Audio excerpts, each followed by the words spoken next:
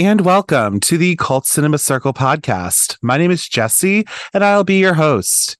So on today's episode, we are going to head over to Gotham City to, just have our dark noir vibes going on.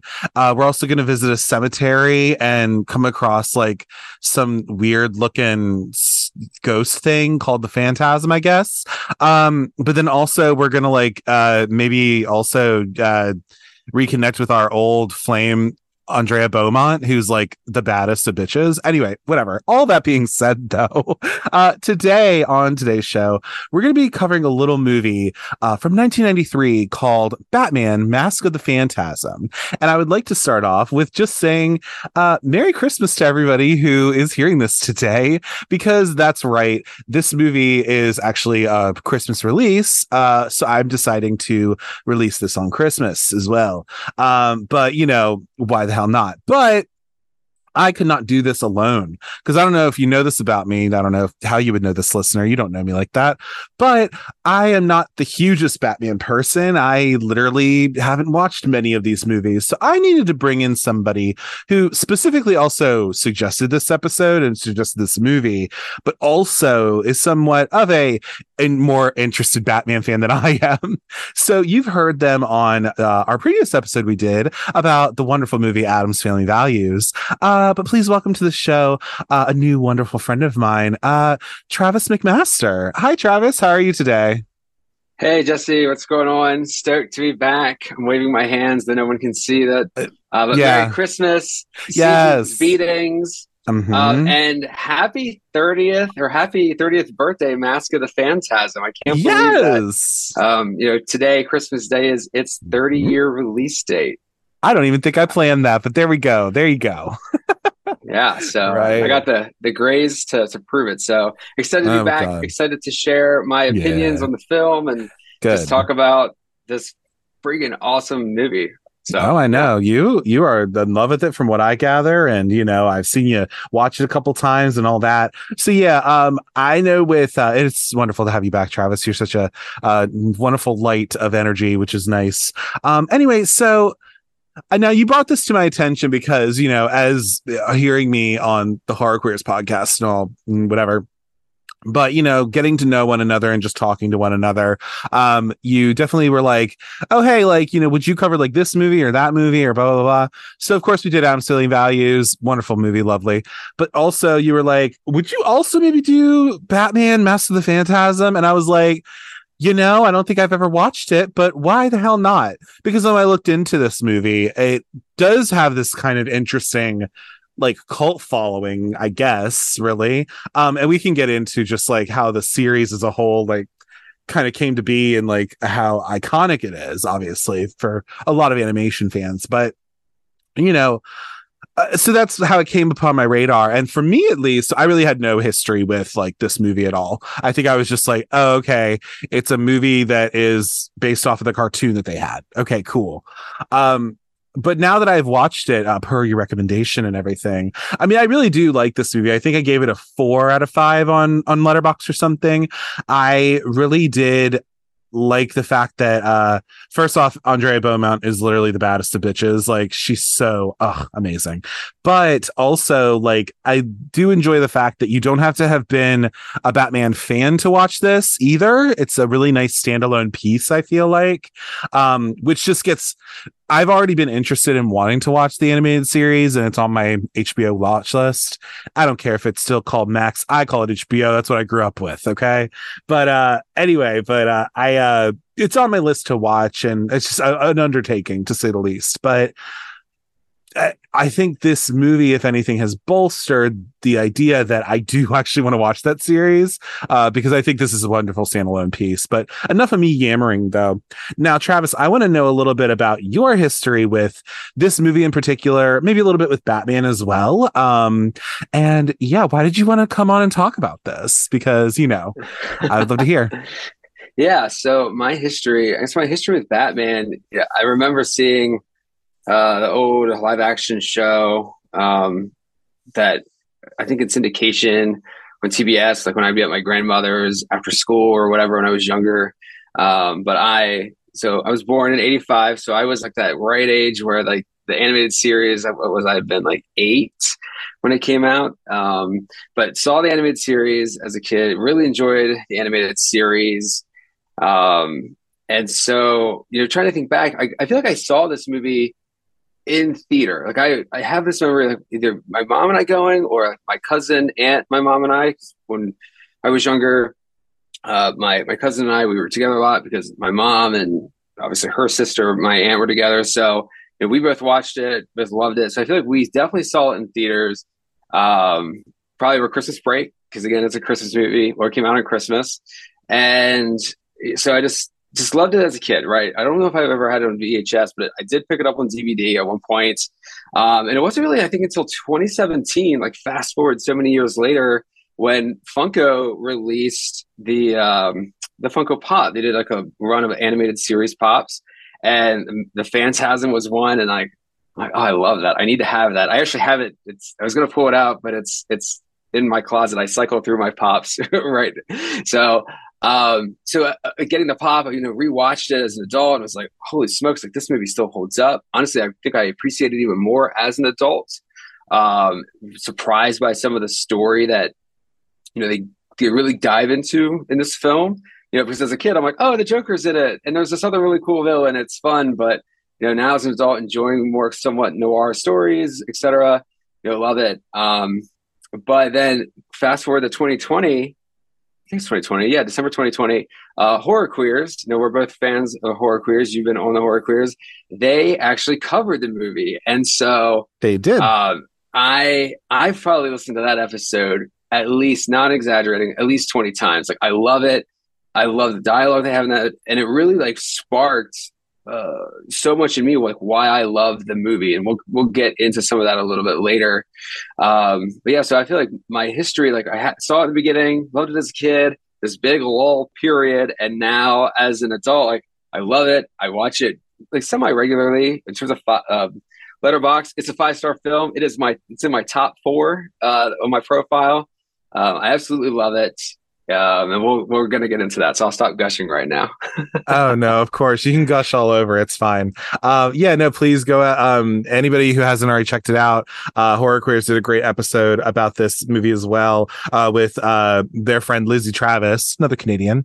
But yeah, so and she's kind of like a Batman girly as well, and so their conversation's really good about just all of it, and also in a way, I'm sure can get into a little bit of I also just think to talk at least a little bit about the animated series a little bit.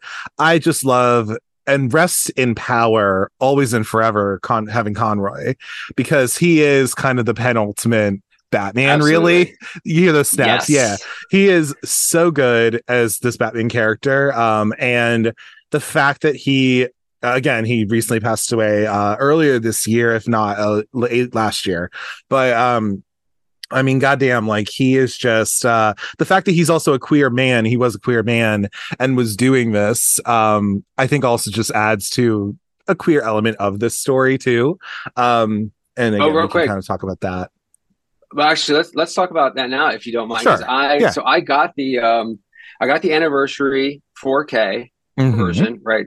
I don't have a 4K player yet because I'm too lazy, but I had the digital copy, and on that there is a like Kevin Conroy, I Am Batman featurette, right? And they actually talk about that at one point, that when Kevin, of course, got the role, right? Essentially, he was a closeted gay man. And so this idea of there's this closeted gay man who would know very well what it's like to live 2 different lives, to go on to play Batman, where Batman and Bruce, they live essentially 2 different lives. Yeah. It was just this really interesting connection. Like, I never really considered that. Now I'm like, from my perspective, I think only queer people can be Bruce Wayne, because of like really knowing that idea or living with like that dual life, and so you really the dichotomy of that. Yeah, exactly. So it was just like watching that feature. I was like, oh, I've never really considered that before, but yeah, like Kevin, hats off. best Batman. Oh, it's so Oh good. yeah, And literally so so good. many people have said it. I mean, like legit, like I love like Will Friedle, for example, Eric from Boy Meets World. And he obviously got to work with Kevin Conroy having been Terry on Batman and Beyond and everything. But like, he's even said like, he is like Heaven's the only Batman, period. And getting to learn from him and be able to grow with this character and like all this kind of stuff. And that was a hard thing for him, as obviously a close friend of his. But like, it's just cool to me that yeah, like this person was able to voice such an iconic character. Which before that, I mean, the history I have with the Batman movies or anything like that, right, was like seeing the first Christopher Nolan one, I think, and then the Dark Knight. I think I've seen that before too, but I never saw like the Rises one. So I did not see Anne Hathaway in her like little, jumpsuit or whatever, right? I didn't see that, unfortunately. But like before that, you have like George Clooney and his bad acting. You know what I mean? It's like, I mean, but Uma Thurman, of course, everything like so camp, so crazy. Like those movies especially are very camp because they're made by Joel Schumacher. So like it makes sense. At least the Tim Burton ones did have a different feel to them, I believe. I've never seen them, so I don't know, but that's what I hear. Oh yeah, Anyway, they are two yeah, different sets, like the Tim Burton, yes. especially Batman Returns, and then the Yeah. Schumacher. But Oh my God, yes, of I mean, I course. even loved those as a kid, But I guess full I know. disclosure, I actually didn't start reading Batman comics. I think until oh my goodness, like 3 years ago Hmm. when I was like, oh, I should probably check out the Long Halloween and with the Right. Dark Victories out to follow up, just because I was Yep. never much of a reader as a kid, right? Like I loved cartoons, Yeah. so I would watch cartoons. So like the Right. animated series and like the things that came with this, or like X-Men, whatever. So Oh yeah. I got my own catching up to do with it when it comes to Batman. Sure, sure. I think the one that I did was like I think I read the because I read Watchmen before, and Watchmen as a graphic novel is great. But I borrowed The Killing Joke from a friend of mine, and I think I read it, but I didn't understand half the shit. Like I was just like, okay, what's this about? It's like I don't know, but it was around that time, of course, anyway, after the Christopher Nolan stuff and all that kind of, because again, I was a teenager when those came out. So like very much about like, I could have, well, maybe I couldn't have seen them in theaters. I think I was still a teenager, but still it was just one of those things where that was my understanding of it. But yeah, I mean, I just think like everyone has their criticisms about Batman, what's better and like all this kind of stuff. But I think overall, at least, like yeah, no, I think it is an interesting character, if anything. And obviously it's an iconic one that so many people look into and look up to. So I'm down for that. But as we normally do on the show, we're going to talk a little bit about this movie in particular. We'll also give a condensed history on how did Batman come to be, how did like the animated series come about as well, because we got to talk a little bit about that because it is a continuation of it, and then also just talk about this movie as well, and kind of just what we think and a little bit of a dive into like what is the plot, what are the characters, da da da da. I did send you a nice little cheat sheet, so I'm going to read from that as well. So Yeah, as we I have that stated pulled up. before, yeah. So as we stated before, this is Batman Mask of the Phantasm that we are covering today. This was released Christmas 1993. I was a year old, I think, something like that. And it's a 78-minute runtime, so it gets in and gets out. It does feel kind of like a extended episode of the series or something, and we'll get into that. But it was distributed by Warner Brothers, I guess, specifically Warner Brothers Animation, I guess, which I don't even know if like I think they did have it, of course, but it's a Warner Brothers movie, really, which is why you can find it on HBO Max specifically. And this is a budget of about $6 million is what we're looking at. So in regards to like the numbers of the movie in terms of box office, so this did open at number one technically, at least for the first couple of days it was out. Made about $557,134 when it first opened on Christmas. It made about $5,617,391 domestically, made about 213,000 like internationally where it was like distributed. So it made about $5,830,391. So for all intents and purposes, it was technically a financial flop. Um, which doesn't exactly surprise me given how the release was, I think. But it was praised, though, by critics and things like that, for just the story, how everything came about, all that kind of good stuff. Yeah, and then when we get into ratings, this is 82% on Rotten Tomatoes, so it is a certified fresh review. With about 57 reviews to aggregate that. And then it's about 88% with audiences with about 5,000 ratings from people who rated it. So needless to say, I think this movie is at least beloved by the fans of it, and it was praised by critics, if anything, even though technically it didn't do that well financially. And then it sits at a 4 out of 5 on Letterboxd, which is partly because of Travis and people who love it like he does, like he do. Such a shame. That should be 5 stars. I love it, but I'm not good with stars. I either love it and I give it 5 stars, or I just don't even fuss with the stars. I get it. Yeah. So when we look at the crew of this movie, so we have a dual directing team. So we have Eric Radomowski and then Bruce Timm. So Bruce Timm specifically, he was the guy, if I'm not mistaken, who like directed all of the animated series. So of course he was brought in to do this. But they did like some of the other things they did were like Superman, Doomsday, Batman, Strange Days. They did a Monster High New Ghoul thing, so this is a little bit newer stuff they did. New Ghoul at School, excuse me. But yeah, so they've obviously supported probably in the animation sphere more so. So that's the director, and then we have oh my god, we have 4 different people writing this movie. So we have Alan Burnett, who I think might have been on the animated series. I feel like one of them came from it. Paul Dini, Martin Pascoe, and then Mike Reeves. So those are all the people who were part of the screenwriting of this. So they've gone on to do like Justice League versus Teen Titans. They did Batman Beyond, Return of the Joker. They did do that as well. And then also Batman Beyond. Sorry, I had to. Did you? Because I love Batman Return of the Joker. That movie is awesome. When did it come out? Rewatch. Oh, that's a good question. I don't know, but I remember seeing it at like my aunt's house because like my younger cousin had watched it and I was like, "What is this?" Okay. I love it. So of course I bought that on VHS, DVD, and then I got the iTunes version, which has a slight variance in like I don't want to spoil it, but there is a scene that is different when they do the flashback. But that's awesome. It's such a good movie. Cool. Nice. Yeah, I guess if you want to, in case, without spoiling it, I guess, what's the basic idea of Batman Beyond? Does it follow Terry?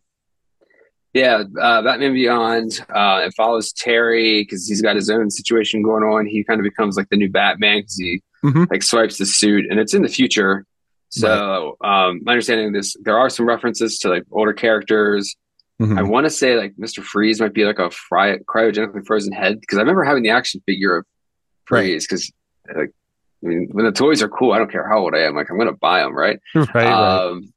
But I didn't see it too much because we didn't have WB or the CW whatever channel it was on. So the Return of the Joker is more like a flash in the pan moment for me where I'm like I just love that. Static X had a song on that movie which I love. Static X is one of my favorite bands. So. Nice.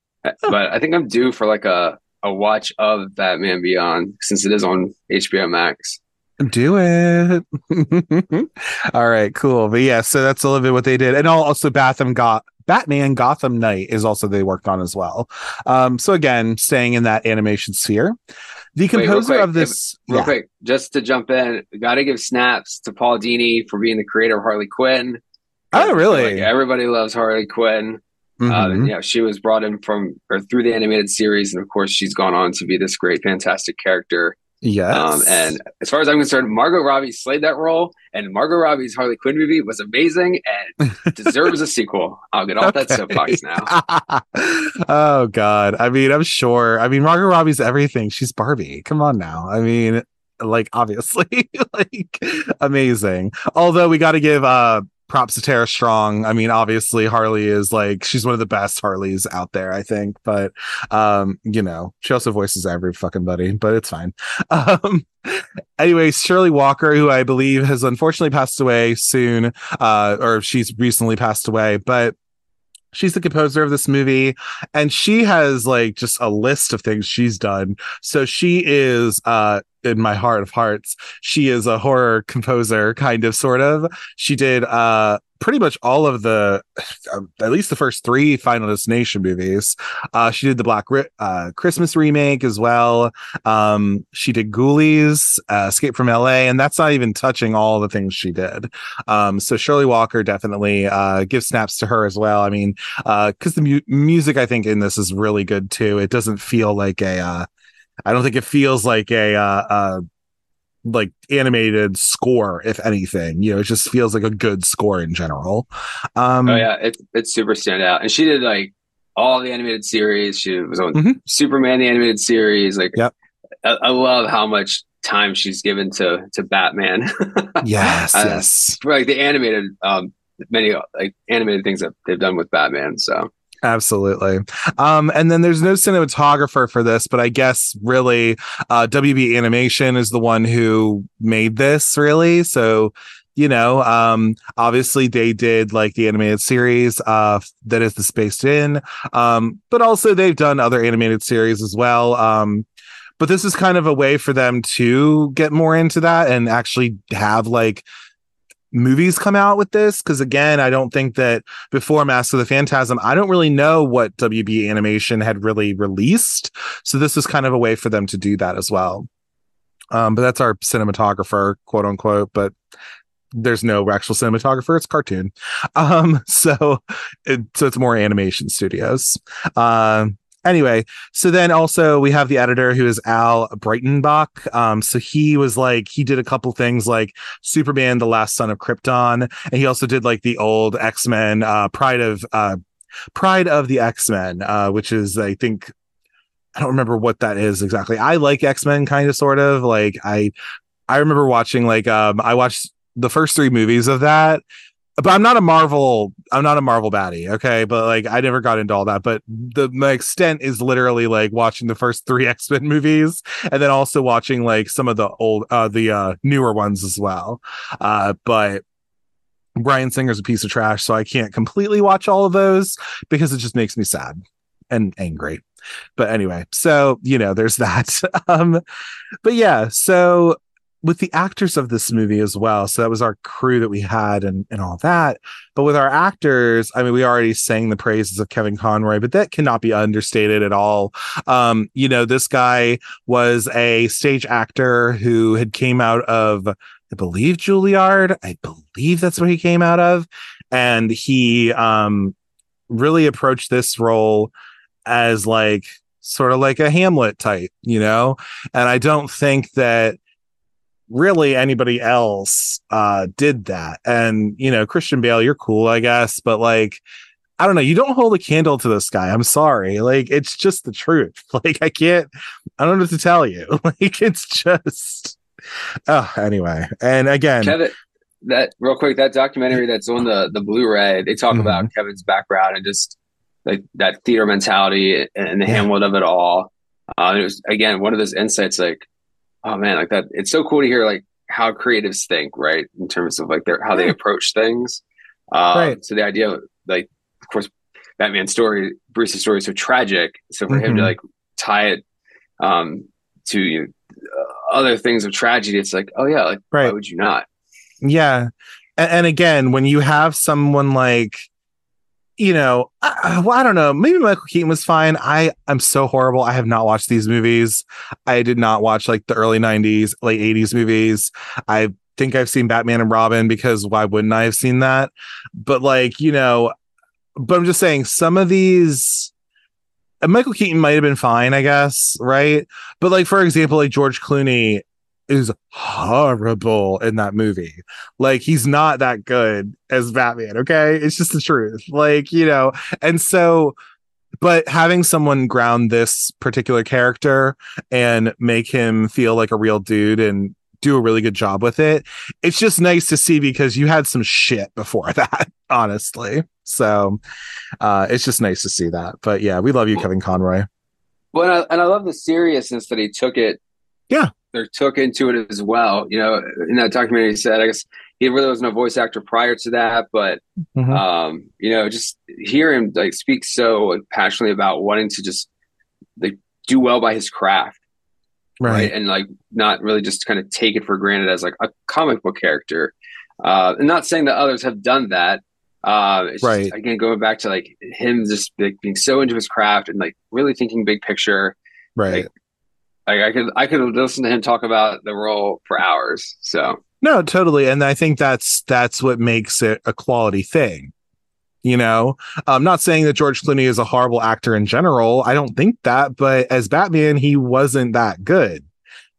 But that doesn't mean he was a bad actor in general. I love Keanu Reeves. He was horrible in Dracula. He was not very good. Okay, so it's just one of those things where it's like, but it's nice to see someone take this seriously and actually do that. Whereas George Clooney, I think was just brought in, whatever. But I'll get off of that soapbox though, because I could just go on about that. He is very attractive though. I'll give him that.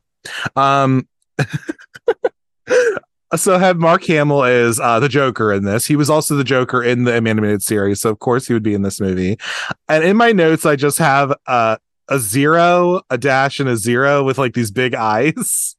Because I'm like, do I have to explain who Mark Hamill? Yeah, or just like I wanted to put like a little emoji or something, because I'm just like, do I have to explain who Mark Hamill is? Like, really?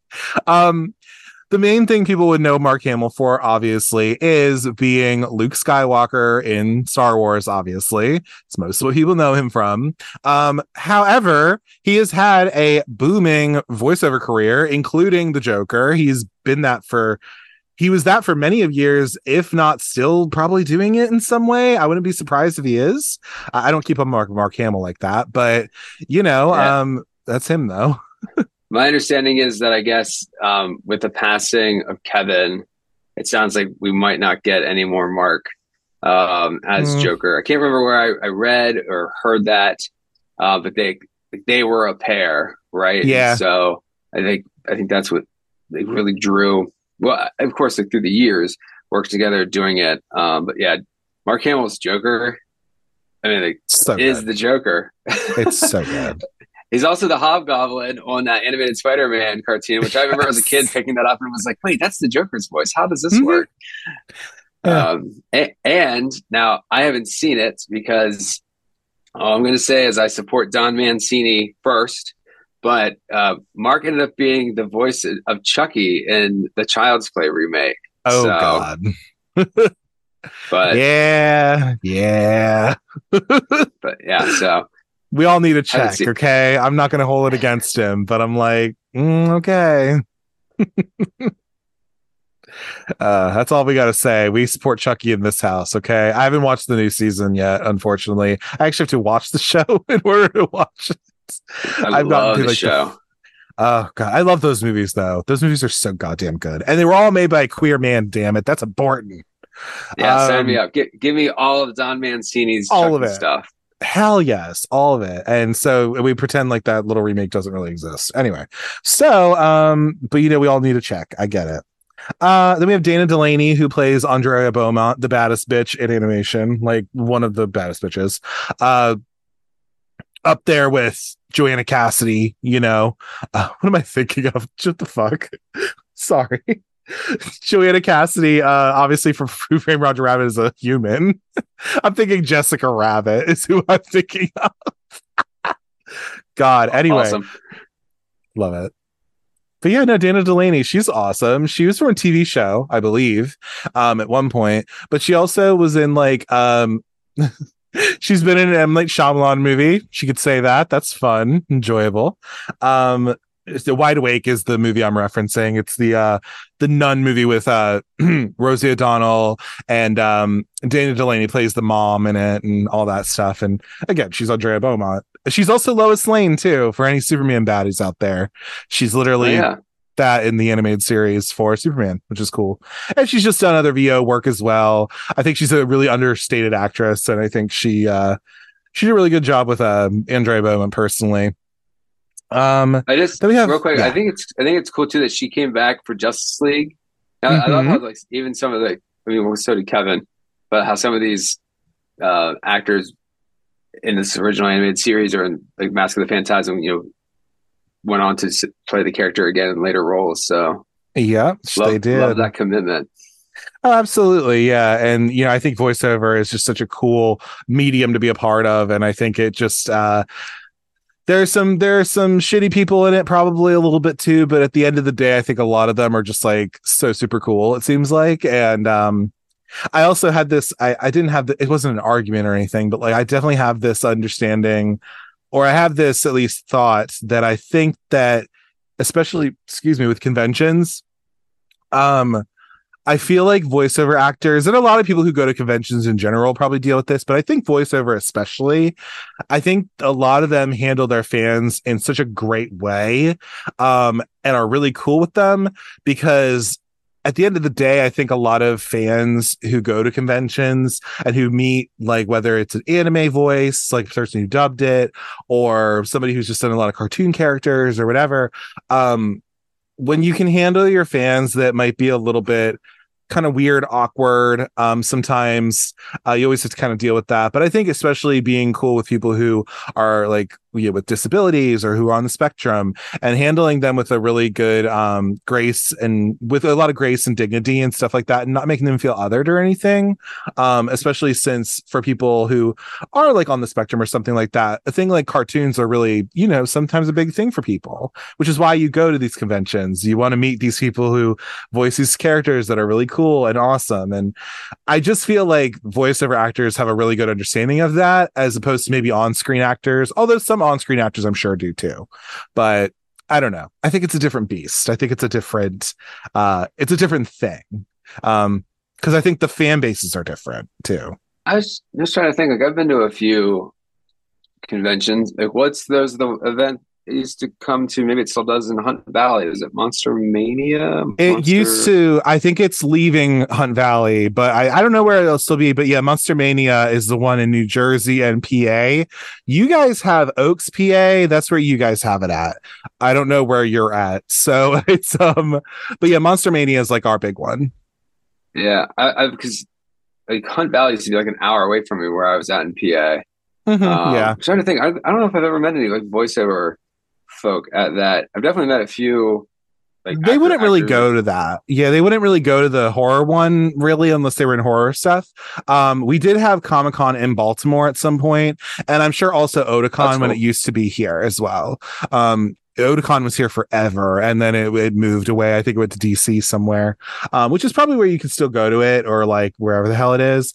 But I don't know. I just think it's a different kind of thing because when you have to deal with a bunch of like weird anime fans, I feel like when you can understand how to do that, that can be pretty cool. Again, no hate. I'm just saying it's a little different than dealing with a bunch of horror movie fans. I don't know. I'm sure it's a little different.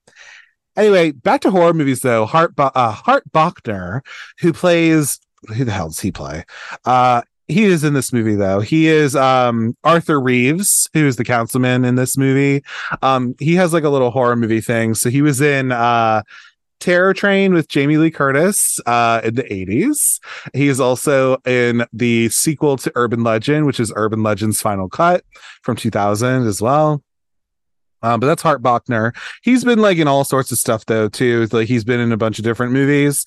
But he has had a bit of I guess he's had some sort of like, voiceover thing as well. He's done a few different cartoons. I don't think this was just his only one he did. He was in that horrible Carrie remake. That's nice. Well, good for him. Anyway. Yeah, so you have Hart Bachner. Abe Vigoda is in this movie. He is the Weezer. He's one of like the mob guys, I guess. Abe Vigoda is like a celebrated character actor. He's been dead for a while.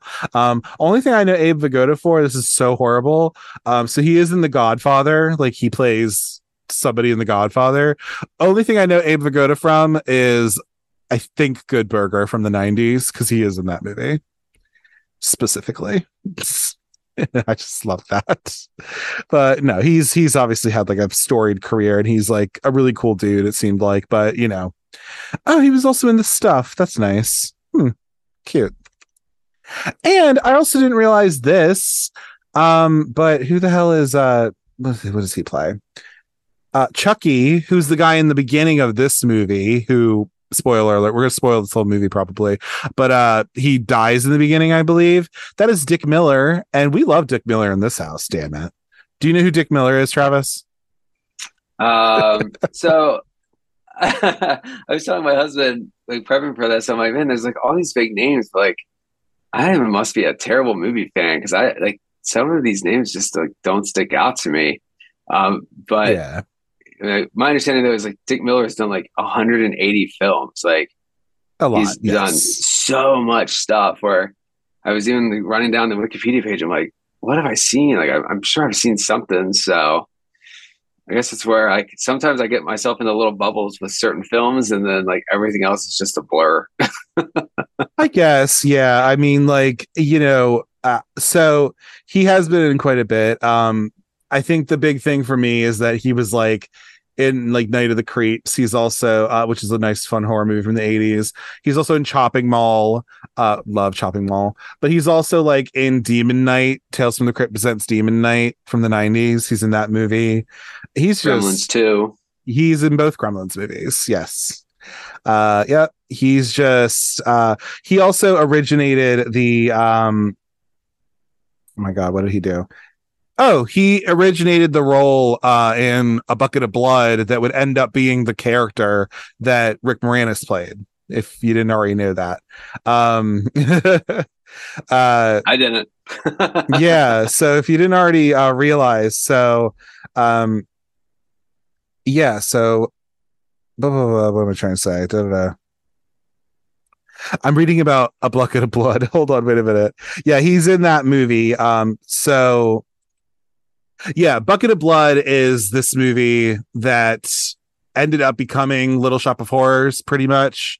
But it's just, yeah, I'm looking at that right now.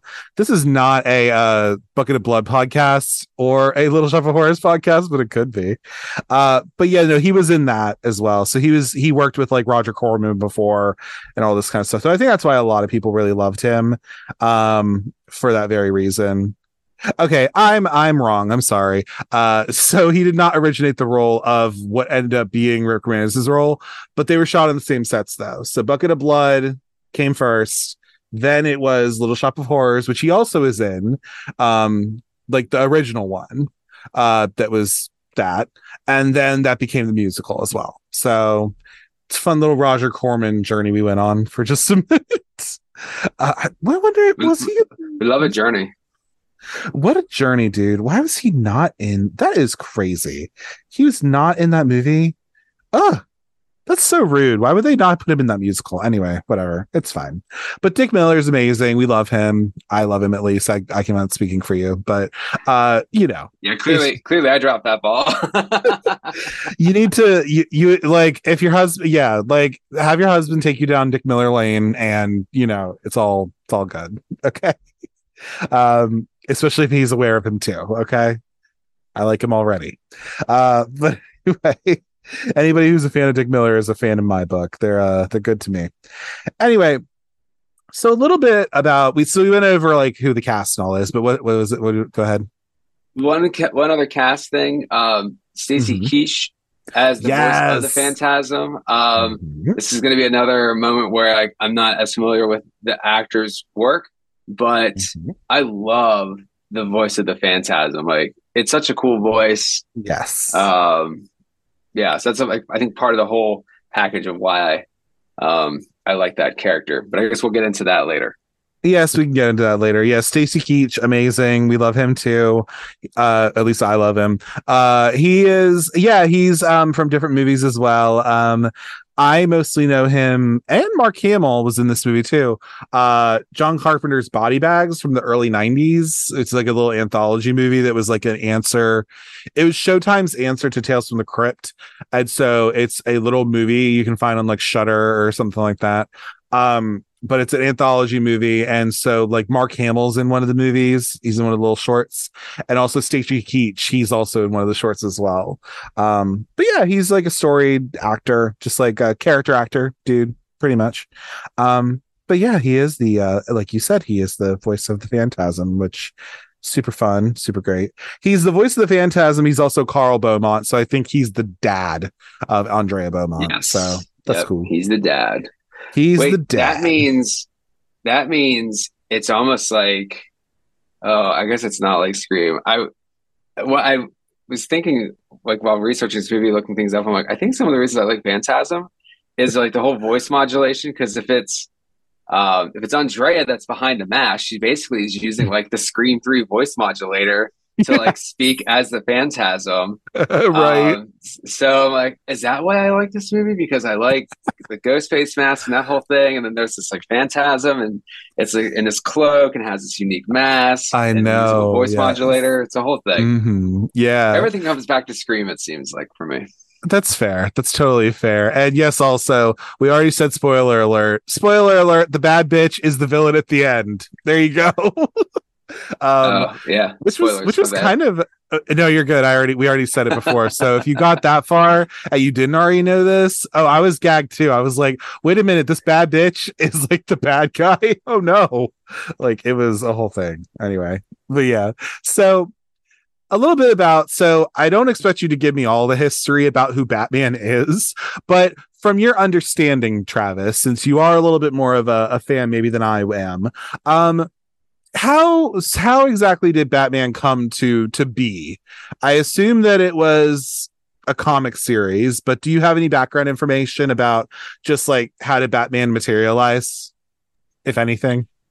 Yeah. Well, I've listened to the Batman psychology book multiple times now, so I feel like I should be like better versed in this. But yeah, it started out as, a comic character, and many years ago, and of course, then like went on to like be in different media like television, and then of course the animated series, and through that, of course, had like a whole run of various villains and opponents. And of course, then having a few like boy wonder characters, a few love interests. Because for those who don't know, Batman is Bruce Wayne.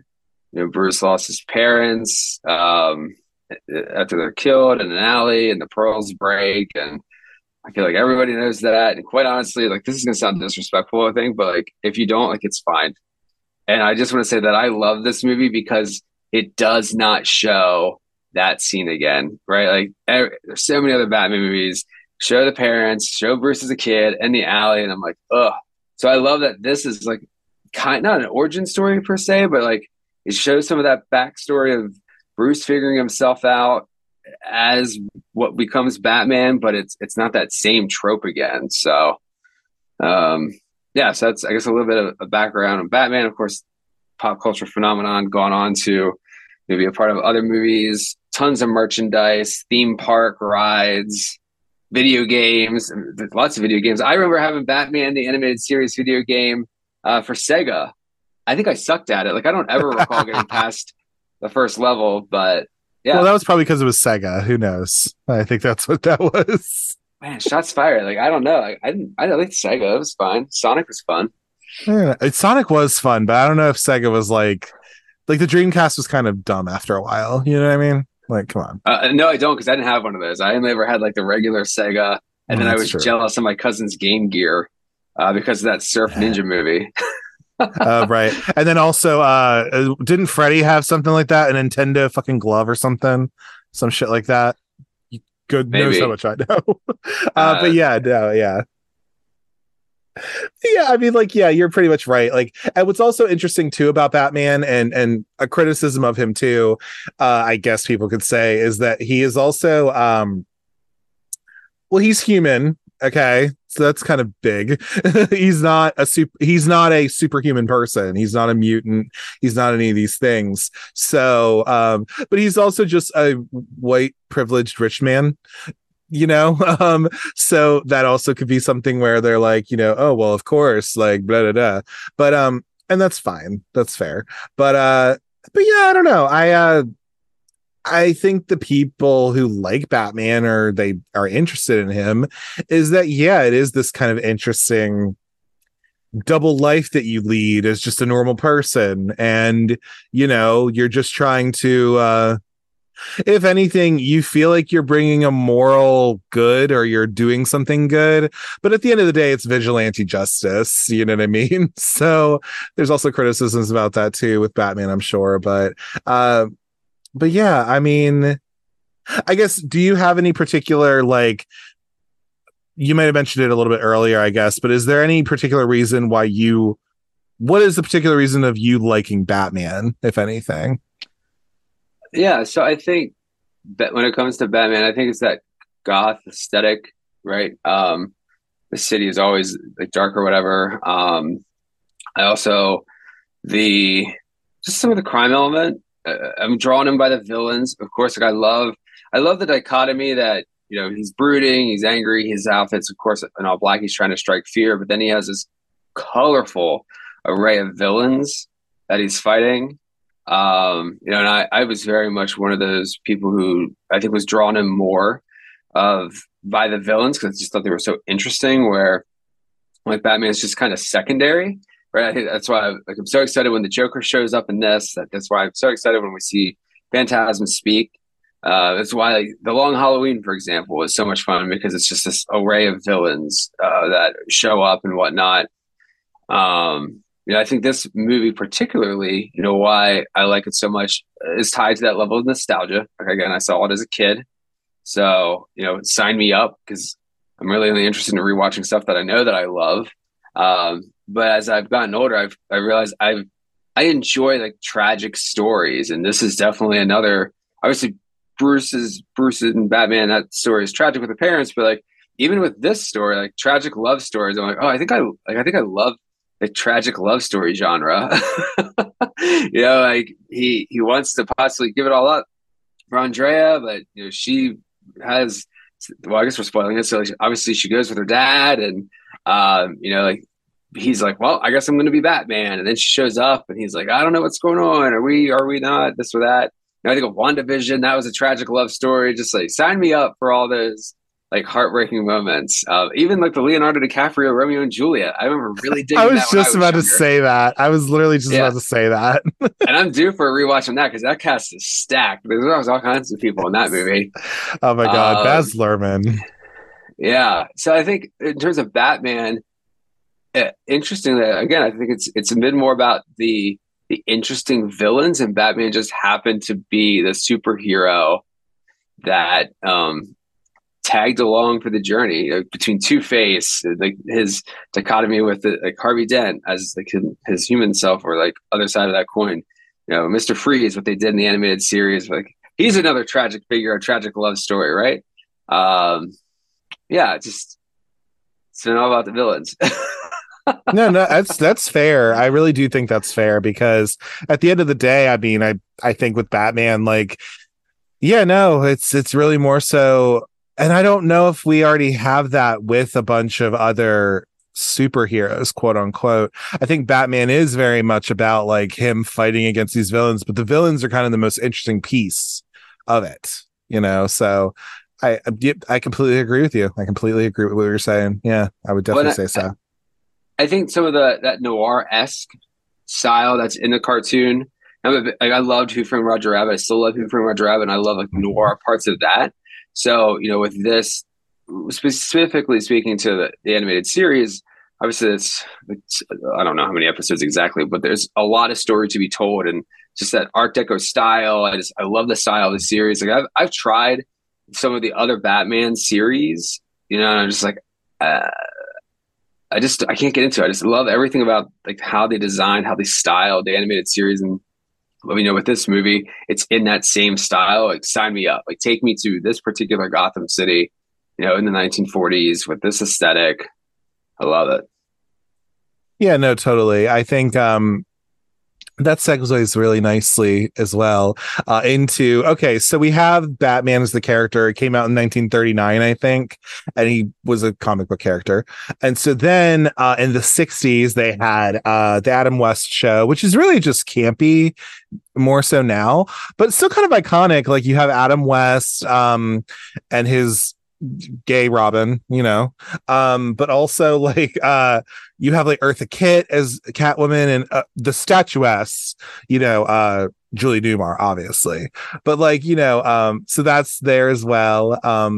Then I think, you get into Tim Burton's Batman iterations, which Love. what are those ones again? That's Batman Yeah, specifically. Batman with Jack Nicholson as the Joker. Of course, Mhm. Michael Keaton as Batman. Right. And then Batman Returns, like, oh, the amazing Batman Returns with Michelle With Pfeiffer as Selena Catwoman. Kyle. Yes. Mm-hmm. Yep. And Yep. Danny DeVito as the Penguin. Mm-hmm. And Christopher Walken as Trask. Nope. I think I'm getting that name wrong. Christopher Something. Walken's in it as well. Sure, there we go. So those two, and then the other ones that are Joel Schumacher, which that one is Batman Batman Forever. Batman Forever. Yeah, that was the first one, and then Batman and Robin came after that Yep. because those were the mid 90 ones. So there's that. Okay, so you have those ones, but then you have this one in particular. So according to the wiki of this story, of this show, at least the animated series, so this came out in 1992, September of 1992. It was on Fox Kids, because back in our day, children, we had a little something called Fox Kids that was a programming block on, well, it was like throughout the week, I think. However, Yeah. some of the big things, yeah. Is it three to five or 4 to 6? It was like a Yeah. block of cartoons. It was awesome. It was pretty great. It was actually pretty great. I love Fox Kids for the wonder and the beauty that is the Goosebumps show. So that's just me. Which at this point, Goosebumps actually was not on yet when it was on Fox Kids, but yeah, Fox Kids. And then it went to Kids WB from 97 to 99 when they did it. So, but this whole thing, it lasted 92 to 99. They did about 3 seasons, 109 episodes. And so this took influence from the live action movies that Tim Burton did, so Batman Returns, and also the Superman theatrical cartoons from the 40s as well. And so Bruce Timm and Eric Radomski, who were the guys who directed this movie, emulated the Burton film's, quote, otherworldly timeliness, incorporating period features such as black and white title cards, police airships, and a, quote, vintage color scheme with film noir flourishes. So what you say about that, with you liking noir stuff, it makes total sense that if you're still into that, or you got into that as an older person, then it makes total sense why you would like this movie, maybe as a kid, if you liked that kind of stuff as well, especially if you were into any of those kind of old noir movies that are, detective movies or like whatever the hell kind of a thing. Yeah, I mean, I think as a kid it was mostly like Who Framed Roger Rabbit. Totally. I didn't see Dick Tracy. Actually, I'm embarrassed to say I think I saw Dick Tracy in 2020 when it was on. Of course, the pandemic is That's happening. fine, baby. That's fine. Should finally see that Nobody's movie. judging you here. Yeah, no one's judging you here.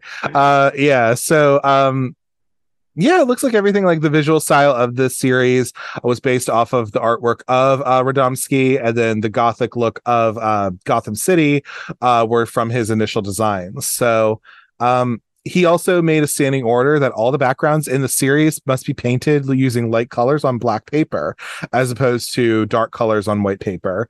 And as you said, the distinctive visual combination of noir imagery and Art Deco design was dubbed Dark Deco. So they use that kind of thing, which is kind of fun.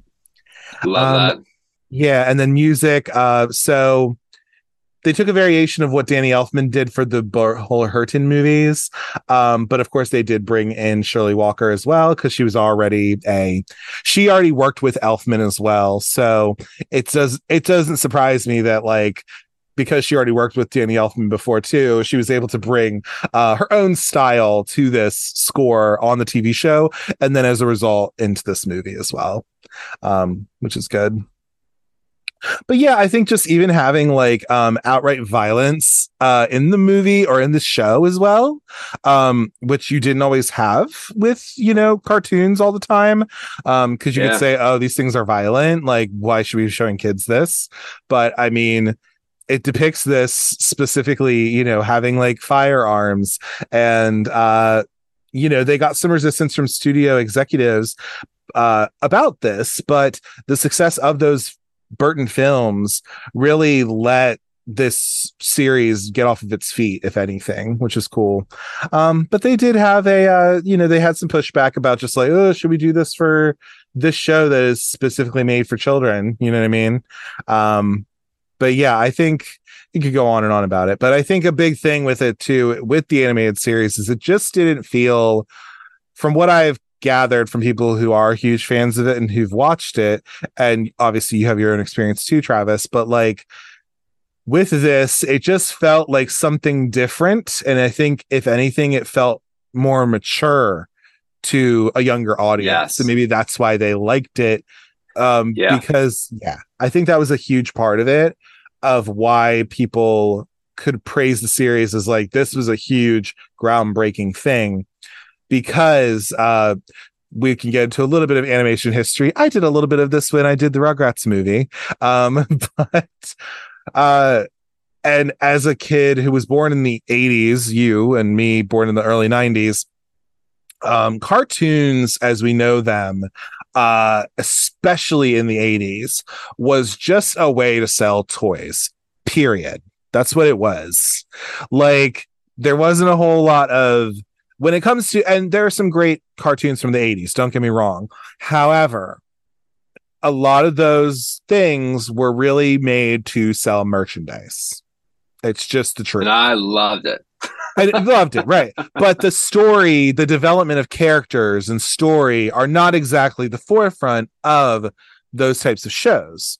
You know, Care Bears and He-Man and all this kind of shit, you know, all the stuff we, you know, all that stuff. It just wasn't, you know, that wasn't the gig, right? So when you have something like Batman the Animated Series, I think just the fact that it felt more mature, it felt like something that was not being done at that time. I think that's why kids were somewhat interested in it, especially if you were already a fan of like seeing those Batman movies or anything like that. You're like, oh shit, there's like a show that I could watch that's literally made for me. So like, you know, I'm gonna go and pretty much eat that up, which is awesome. But and the toys, sorry, just to jump in, and the toys were awesome. I mean, like I had a bunch as a kid. You had the Batmobile and like all the different arrays of Batman, or even some of the villains. They had their different suits or their different accessory, or whatever. You're not going to even remember at a time being like, wait, why? How does this toy exist? I haven't seen it in the cartoon yet, but who cares? Right. Whatever. I'm just going to play with my action figures and have a good time. Yeah. No, absolutely. And I think that's a huge reason of why this is lauded as that kind of series, is that it just did something different, because it really did focus on the development of the story, the development of the characters, the exploration of Bruce Wayne and his own psyche and all this kind of stuff. Whereas that was not really being done a ton. And I would say the same thing with something like the Nicktoons. You know, the reason the Nicktoons, Doug, Rugrats, and Ren and Stimpy, the reason that was kind of a big deal for something like Nickelodeon is because those were original cartoons that were made that were not based off of a toy, and it was not based off an existing property either. As opposed to this is technically a comic. So, you know, but that's why the Nicktoons were pretty big, because it's like, here's this original programming on a children's network that is made for kids.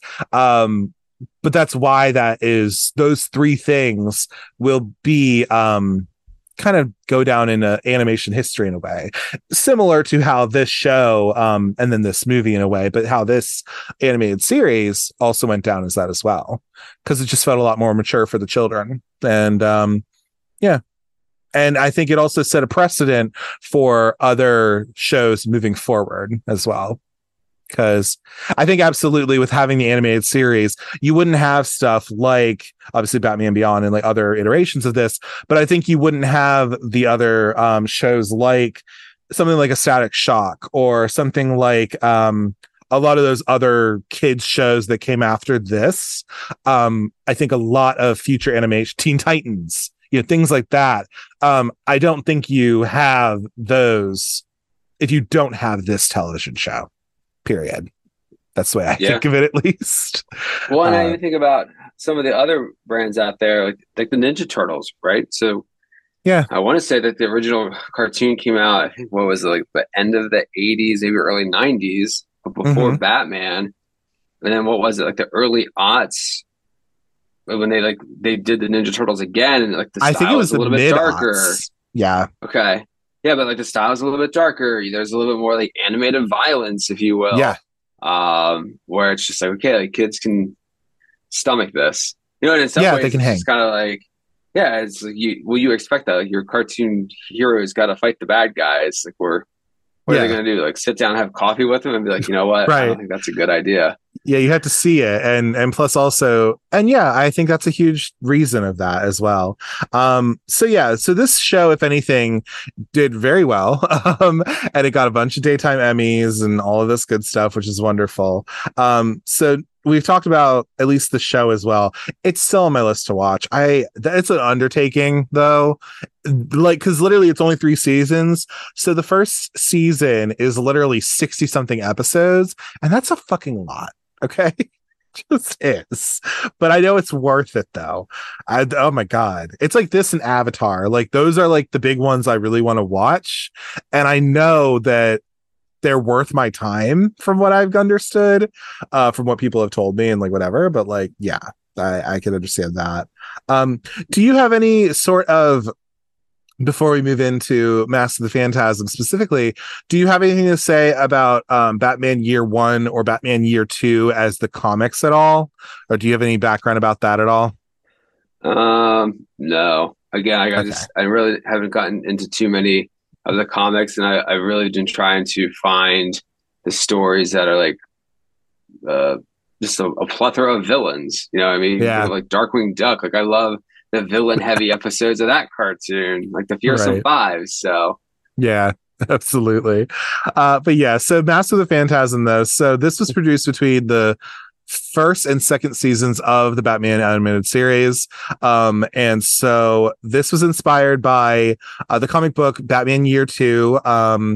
But features an original antagonist called the Phantasm in place of what was the Reaper in that show, or sorry, in that story, while borrowing elements from the Batman Year One graphic novel, recounting how Bruce Wayne became Batman and his first attempts to fight crime, which we do see in this movie in particular. So apparently this was originally planned as a direct-to-video release. So this was not supposed to be theatrical, but Warner Brothers decided to give it a theatrical release.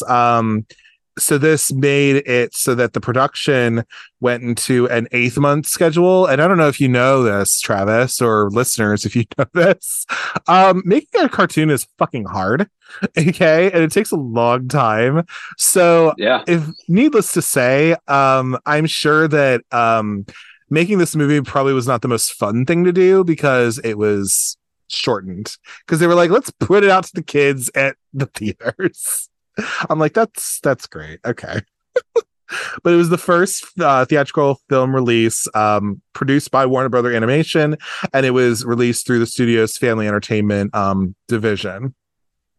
And again, it got generally positive reviews, which praised the stylized animation, the voice performances, and the story and the music. But due to its decision to release it in theaters on such short notice, because again, they didn't exactly have, because how do you do that? Like, I mean, there's no time to market it, right?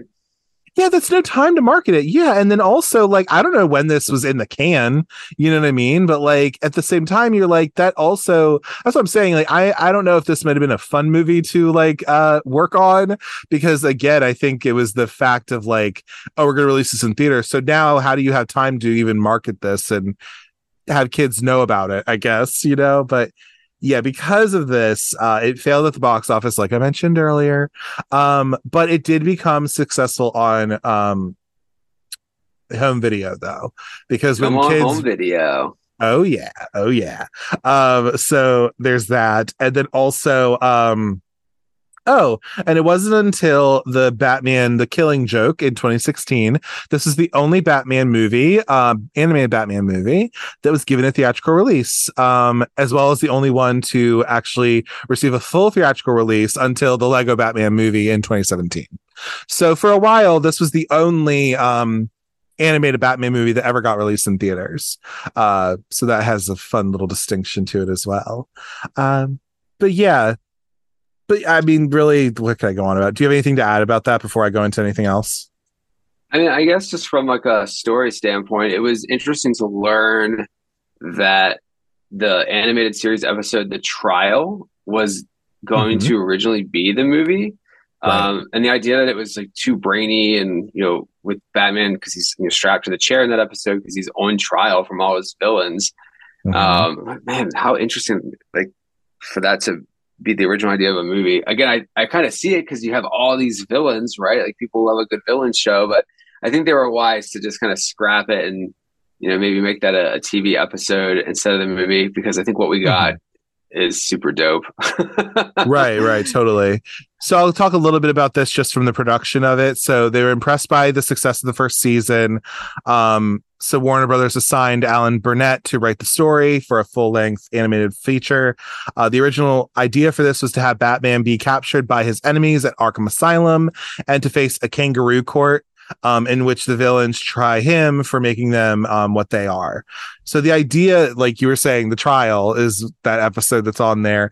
So this was too brainy, apparently, as it required Batman to be immobile for a long time. So the idea was later then used in the series episode, like you said, Trial, which was after this release. Can I share just one thought? Because, like, since Sure. learning about that, I had been thinking, like, I think there still would have been cool ways to go about that, right? Because there's an Mhm. animated episode where it's called Almost Got Him, right? So in that episode, Joker, Penguin, Poison Ivy, Two-Face, and Killer Croc, they're all playing cards, and they share stories of how they almost captured Batman, Mhm. right? And then that involves like flashbacks to these other stories that we've never seen because they're telling these stories for the first time. And so when learning that the trial was originally supposed to be a movie, it kind of got me thinking, like, well, damn, like, I kind of wish I still would have maybe done a longer version similar to that Almost Got Him episode. Like, I think it'd have been cool to, have Batman be on trial and then you're interviewing like the Riddler, for example. But then like they Mhm. flash back to his story. So taking like what they did for Almost Got Him, applying it to the trial type series, I just think there could have been some fun creative things where now I'm like, oh, like, what if? What like again, what if it was like this? And what if they would still do it that way? Um, Totally. Yeah, yeah. absolutely. Yeah. But I'm in the also end, they looking made a good I'm also choice. I'm also looking right here at Batman Beyond Return of the Joker on Max. It was on from 2000. This movie was literally rated PG-13. What the hell? Okay. Oh yeah, Go that off. goes I think some of that goes back to the flashback scene or sequence Oh, and some of the violence that's happening and that got it. happens in that movie. I won't spoil it because we're not here to talk about Return of the Joker. Right. But it definitely, especially the digital release, earns that PG-13 rating with some of the body horror and things that Fair. go into it. So Fair. check that out. Check it out if you're a Batman fan, if you haven't already. It's on HBO Max if you have that service. So anyway, although the Joker does play a pivotal role in the movie, it was Burnett's intention to tell a story far removed from the TV series regular rogues gallery. So Burnett also cited that he wanted to do a love story with Bruce because no one had really done it on the TV show. So he wanted I wanted a story that got into his head. So members of the creative team had claimed that they did not intend for the Joker to appear in the film. Paul Dini has contradicted this, stating that the Joker's role was always part of the story from the beginning of the film's production, and the writers were highly cautious of placing the Joker in the film. They didn't want any connection to the '89 Batman, though. But Michael Reeves, writer, says that quote, where we then realized that we can make his appearance serve the story in a way that we can never could in live action. So to keep the Joker as a solo threat, Bruce Timm and Burnett, they convinced frequent animated series writer Denny to not use Harley Quinn in this movie. So that's why she's not in there technically, although her at that time at least Arlene Sorkin did a bit part in this film, voicing a minor character who I think she was one of the voices of her, I guess before Tara Strong did it. But yeah, so there's that. Whatever. Oh no, Arlene Sorkin, wasn't she the oh my god, I'm such an idiot. Wasn't she the live action Harley Quinn in like one of the old ones? Maybe. Oh, I couldn't tell you. Oh god. Look at me. I look like an idiot. No, it's fine. You can just edit this chunk out. I know. Edit the chunk out if I'm going to edit anything. No, you're good. Oh, she was originally done by Arlene Sorkin. Okay, never mind. I was right. I was like, wait a minute. Like, she has to be a part of this work. So Tara Strong did take over for Arlene Sorkin. So she is in this movie, though, technically, Arlene Sorkin. Anyway, so blah, blah, blah, blah, blah. What else? Yeah, so they went in and they took, like I said, Batman Year 2, Batman Year 1, all this kind of stuff. Da-da-da-da. Oh yeah, so early in production they decided to release this theatrically. This left less than a year for production time. Most animated features take well over 2 years from finished story to final release. And so because of this, the animators went over the scenes in order to accommodate the widescreen theatrical aspect ratio, and they cooperated well, granting the filmmakers a large amount of creative control, which is good. And they gave it $6 million, which gave the filmmakers opportunities for more elaborate set pieces. So yeah, like that's how they did like the CGI like Gotham City in the beginning, which is like really dope. It's like really good. And did you notice that it actually goes backwards? The camera motion. It does. It's super rad. It's super rad. So yeah, they did this in 8 months, which again is fucking crazy. My God. The stress. That's stress. It has to have been stressful. I swear to God. Like, had to have been. Like, that's just not. Yeah, don't do that to your people. Please try your best not to do that to your animators, because then they're gonna like want to rip their hair out. But yeah, I mean, yeah, and I think this movie, if anything, like we were saying a little earlier, I mean, like, so if you had to, Travis, if you had to give a plot synopsis of this particular film to maybe somebody who's never seen Batman or whatever, and again, we could spoil it. We're gonna spoil this shit. But how would you describe this movie to somebody who maybe has never seen Batman, or who might be interested in being like, hey, I'm interested in maybe getting into it, but like, what's this movie about? So stay away from spoilers, but then we'll get into the actual spoiler of it. Yeah, so I just smacked my glasses, so hopefully that doesn't make a loud noise. But my plot synopsis of this, and this is me kind of, I didn't think about it from not knowing Batman, right? But still, I feel like everyone knows who Batman is at least. But my plot synopsis is, this is an animated Batman tragic romance story, which ties an old flame and her family to a recent batch of connected murders sparked by a mysterious character. There you go. It's a great way of putting it. Like, I think, yeah, that's basically what that is. I mean, if I was to say, like, yeah, Batman is getting into his old tricks again, and yeah, there's like, he gets in love with, or sorry, he begins to fall back in love with like Andrea Beaumont. That whole thing goes crazy, and yeah, shit ensues, and then things get crazy, things get weird, and then there's a twist in the end as well. So, that we already kind of talked about anyway. But yeah, I mean, those are kind of the big. My God, this is a long plot summary. Jesus Christ. But, that's cool though. Yeah. But if anything, so yeah, like if I was just sort of give the plot synopsis of this, so yeah, Bruce Wayne, Andrea Beaumont, they begin a relationship after meeting while Bruce visits his parents' grave and she's visiting her mom's. During this time, he is trying to, so again, this goes into the lore of like how he became Batman, or really like we already know how he became Batman, but like how he started fighting crime, I guess, was also in there as well. So yeah, she leaves Gotham with her father, though, ending the engagement that she had with Batman. And so so this happens before he becomes Batman, I guess, really. He's trying to be a crime Yep. fighter, but he didn't become Batman until a few years after having fallen in love with Andrea and all this. Yep. Anyway, 10 years later, Chucky Soul, who is Dick Miller in this movie. He is thwarted by Batman. He tries to escape in his car in the beginning. The Phantasm, who is a masked vigilante who resembles a Grim Reaper, attacks him, and he attempts to kill this guy with his car. However, they dodge it, and then Chucky dies in the beginning of the movie. So witnesses say that they see Batman at the scene and they believe that he killed him pretty much. And then Arthur Reeves, who is Hart Bochner, he was once a lawyer for the father of Andrea Beaumont. He says, okay, I'm going to have him arrested. And so, yeah, all these murders are happening. So really, the Phantasm is killing these different, like, gangster people, mob people, if you will, a couple different people. Associates, yes, exactly. So bitches getting killed. All right. And so then Batman is now what's Batman doing? How does the Joker come into this story again? I'm trying to remember. Batman's on the hunt to try to figure out all these murders, right? Because the ghost of Christmas past is, making things happen.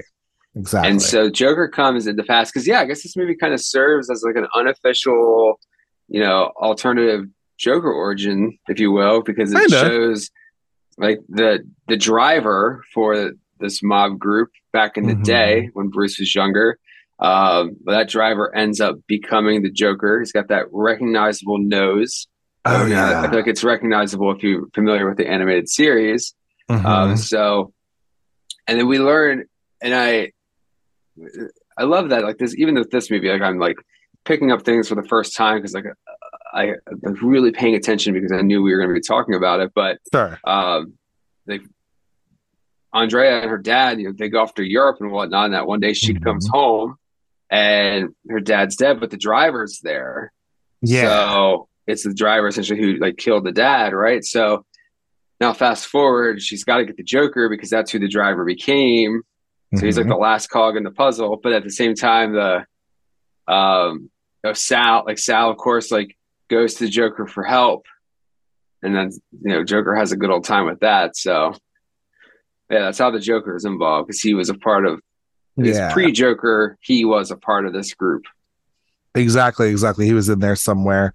We end up finding out, though, with all this being done, we find out pretty much at the end of this movie because there's a whole it's not a rampage, but it's like there's this whole thing at an abandoned, what is it, like an amusement park kind of sort of?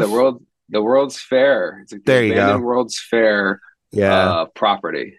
Yeah, but we find out though at the end of this when Joker's doing his bullshit and Batman's like, I didn't kill anybody, like I didn't do these things, like somebody set me up. We find out that actually this whole thing, the Phantasm themselves, is none other than Andrea Beaumont, which we already spoiled, a while ago. But yeah. And what was her reasoning for being the Phantasm again? Why is she the Phantasm? Why was that a thing? I think it's just more of like having like a fallback personality to go off of, and she kind of tries to make it seem like it's her dad, right? But of course her dad has been killed prior to that. And I don't even think, as a regular viewer, I think you can kind of quickly put together that it's probably her. Maybe like there is that voice modulation that Phantasm's using, obviously, to sound like the dad. And maybe this is like my adult brain, right? Like I can't remember as a kid the first time I saw it if I was like, whoa, it's Andrea, holy smokes. But I feel like the audience is with the Joker because the Joker puts it together really quick. Right. Unlike Bruce, but that's fine. Sometimes we have bad days at work. So I think the costume of the Phantasm was just like a fallout thing so she could get her revenge and still move on with her life, but not then be burdened by, taking out these mob people that took out her father. That's true. That's fair. Yeah. And then, Andrea dies at the end. So, boo hoo, sad. The Joker does Does not she? die. Does she? I mean, hey, we're to assume that she does, but you're right. We don't know Do that. you can assume. I don't know if she does or not. I mean, it's just Mhm. like horror movie rules. We didn't see a body, so like she could be around. And there's that necklace that ends up falling into the Batcave. So That's true. Oh, all right. I guess we're to assume. I guess we're to believe that she might be. But oh, you're right. Oh, never mind. What do I know? You're all good. But I yeah, mean, it's in supposed to be fairness, though, like that. the whole World's Fair is like falling down around them when she goes into that cloud of smoke. So like, I guess you That's can kind true. of assume. But Sure. yeah, horror movie Right. rules. We didn't see a body; they're still alive. There you go. There you go. But yeah, so and then Bruce is back on his bullshit and he's gonna make a whole new series of his or he's making a whole new season of his show. So Yeah, that all we happens love it. too. Yes. But yeah, so I mean that's the basic idea. So do you have any particular like kind of I'm trying to think because like with characters, I think the big thing with it is that there's like kind of the trifecta of Batman, Andrea Beaumont, and then the Joker. Those are kind of like our big three characters in this movie. So talking about the other characters doesn't really serve that much of a purpose because it's really just about these three, really. I don't have much to say about them. I just think Andrea Beaumont is a bad bitch. So I mean, she's just Well, like, if I before we get to the trifecta, because I agree, they're probably like the top tier villains, or not villains, but like characters. yeah. I love this is a silly thing, but with Alfred, I love that in the past he has like all black hair, and Mm-hmm. this is the first time watching it where when he's then like older Alfred, it never occurred to me that while he has this gray hair, he still has a black mustache. And Mm-hmm. watching it the other night, I'm like, oh, this is giving like total John Waters vibes, right? Because like John's obviously Right. older now, but he still has his nice penciled on mustache. And I know like that is definitely not a thing that's happening. These are worldly, very big difference in time when they're happening. But now I'm like, Mm-hmm. oh yeah, like Alfred's totally inspired by John Waters. That's what's happening in my brain. That is what's happening with I him still love that. having this sharp black mustache despite being an older gentleman with gray hair. Hey, you know what? You do what you gotta do. But yeah, no, Exactly.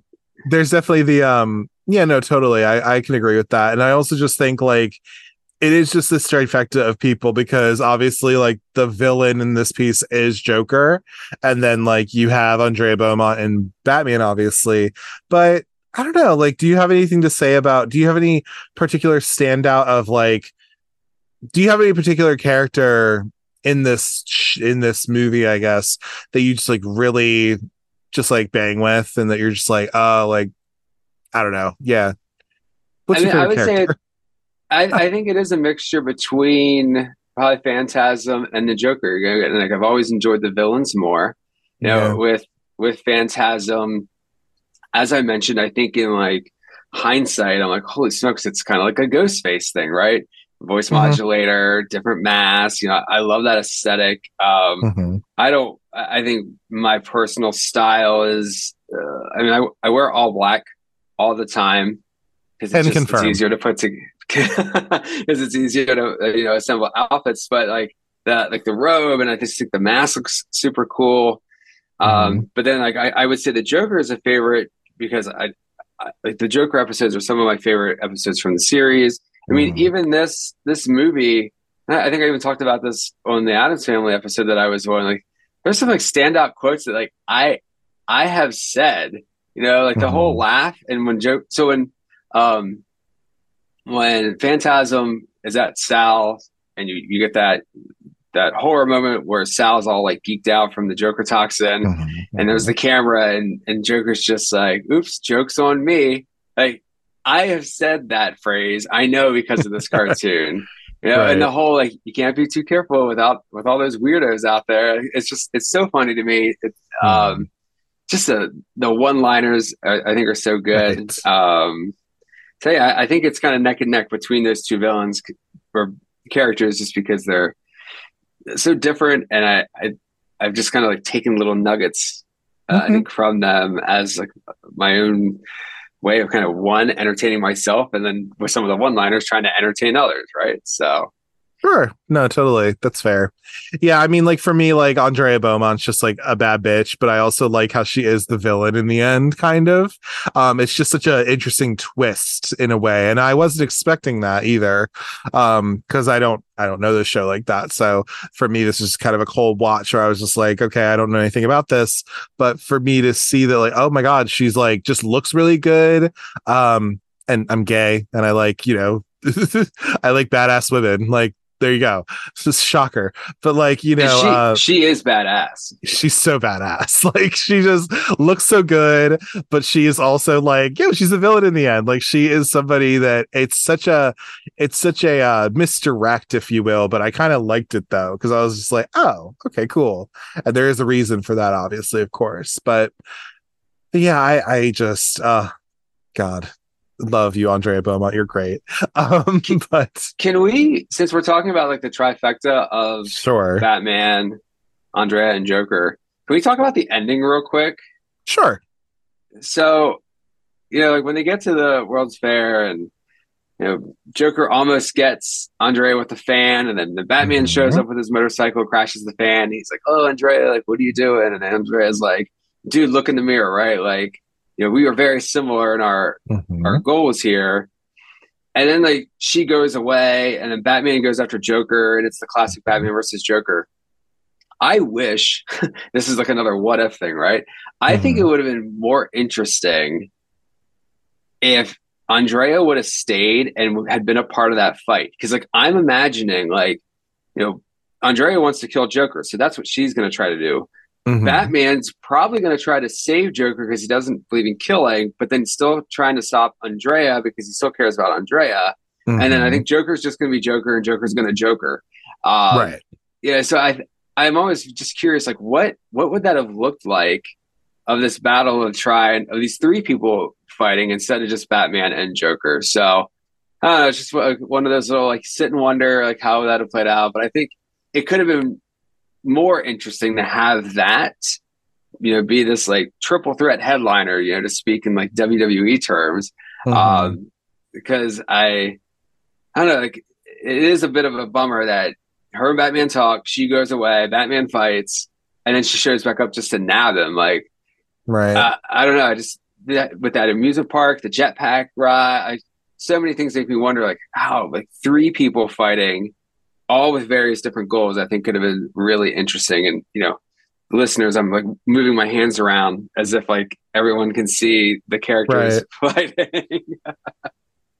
No, it's really good though. And I think that's fight scene's really good at the end though. Like the ending to this is uh yeah, it's quite a serve. I think it's just like it's cool to see these people kind of fighting. And like you said, like Andrea kind of goes away at some point. And it's just like Batman and Joker obviously fighting. But yeah, no, I do I think if anything, like do you have any kind of particular standout scenes that kind of are like, except for the ending, because we already talked about it a little bit, but are there any other kind of like standout scenes to you? I'm just like, wow, I really loved how they did that. I would say the ending for me is pretty cool, but I also just like a lot of the kind of death scenes, I guess, if anything, because they are just like really fucking creepy. I think, and the fact that this is a PG movie as well, but like yeah, like when you have like the one guy in the cemetery who comes across the phantasm, and then that's like a really striking one to me as well. But do you have any particular standout scenes that you think of that you're just like, wow, that rips? uh, I don't know necessarily like certain scenes, but more like things that end up happening. So what I mean by that is like the blood. I want like the blood that they show in this. Mm-hmm. I It is such a standout to me because it's like, oh yeah, that makes sense. And I remember even seeing it as a kid, thinking like that makes sense. Like Batman and Joker, they just hit each other. They just went on this wild ride. There should be a Yeah. little bit of blood. Where like after then seeing this, it's like, well, why is it not in the cartoon? I've come to Right. realize why it's not in the cartoon because you can't really have cartoon characters bleed on the African block of cartoons. But that so Right. like that was a visual thing. Like here, where I'm like, okay, that just makes a little bit more sense. It helps ground it a little bit more.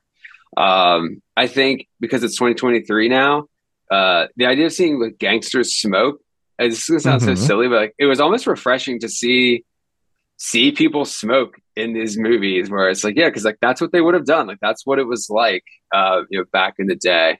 Mm-hmm. Um, oh yeah, actually no, I would say one of the standout scenes. There's two. Of course, when Phantasm shows up at Sal's, that jump scare, that like really creepy moment of Sal being intoxicated by the Joker's poison, and then that's all deformed, and Mm-hmm. Phantasm's got to run.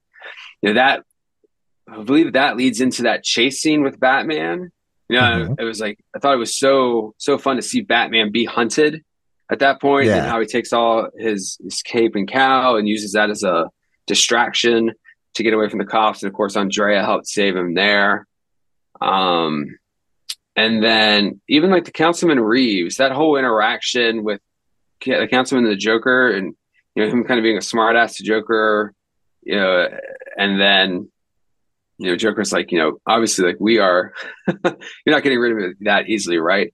And so when Mm-hmm. that scene ends by him saying, like, let's, put a big smile on that face, and we cut to Reeves being in the hospital because he's been infected by the laughing gas of the Joker, and he's just laughing so manic.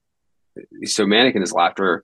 But then when Batman shows up, I think this is like the one time, and I don't have every episode of the cartoon burned into my brain, but like Right. it was always interesting to me that Batman doesn't actually save Reeves in that moment. Like he just lets him lay, Mm-hmm. with the laughter. I mean, it's the hospital team that tries to, inject him with some type of antidote to get him from laughing. And I think, and I'm blanking on the actor's name who plays Arthur Reeves. Oh, Hart Buckner. Hart Buckner, yes. How like I think he did a great job of that, like laughing really hard and still talking through it, the way that Mm-hmm. sometimes you experience with people. And as someone that loves to laugh, I guess that's like a standout thing because like I've definitely been. Obviously, this dude's not been with friends and laughing really hard, having a good time, but Mm-hmm. yeah, it sounded so real. Is the point I'm trying to make with the way Hart portrayed the laughing and trying to talk over the laughing. So, Right. um, Totally. yeah, I Yeah. think those are some of the big scenes that kind of stick out for me. Yeah. Totally. Yeah. I think like, if anything, this film is just something where it's a nice, I think if anything, it's just a nice standalone film for Batman. Even though did it need to get released to theaters? Probably not. But the fact that it did is fine. But I do think it's a really cool way for people to get introduced to the series without having to have actually done the work in watching it. But I guess if anything, even if you did watch the series, it's a nice kind of, it's a nice dessert to get, if anything. If you already were watching the show at that point, oh, cool, I get to see this movie, like, and that's awesome. But even if you've never seen the movie before, if you've never seen the show before, you could at least be like, oh, cool, like, what is this? And oh, I liked that. I banged with that. Oh, there's a whole television show I can watch. Oh, let me get on that, So, yeah, you have something to I, say? I, I wanted to just say absolutely to your point, but then also one other scene I almost forgot to mention. I Mm-hmm. call it the Sal hires Joker scene. Like when he goes to the the World's Fair park Mm-hmm. and meets up with Joker. Having now watched it this time around, it kind of radiates the Killing Joke vibes. I think Mm-hmm. when in that story, the guy selling the amusement park's talking to Joker, and they have just some interesting back and forth. And it ends with, like a spoiler, the guy selling the amusement park, gets it. Yeah. But in this movie, when Sal goes to Joker, it's like a last resort. Joker obviously knows that. I love the line when Mm-hmm. Joker's like, what's an old timer like you want with a two timer like me? Like, I just think it's so smart. It's Right. so funny. Um, and so like, I like how this time when it's not Joker causing a scene, it's like Joker's Mm-hmm. brought in because he's needed as like a resource essentially to go after what they think is Batman, That's fair. killing the other mob members. But I like those as much as I love Joker being like zany and wild.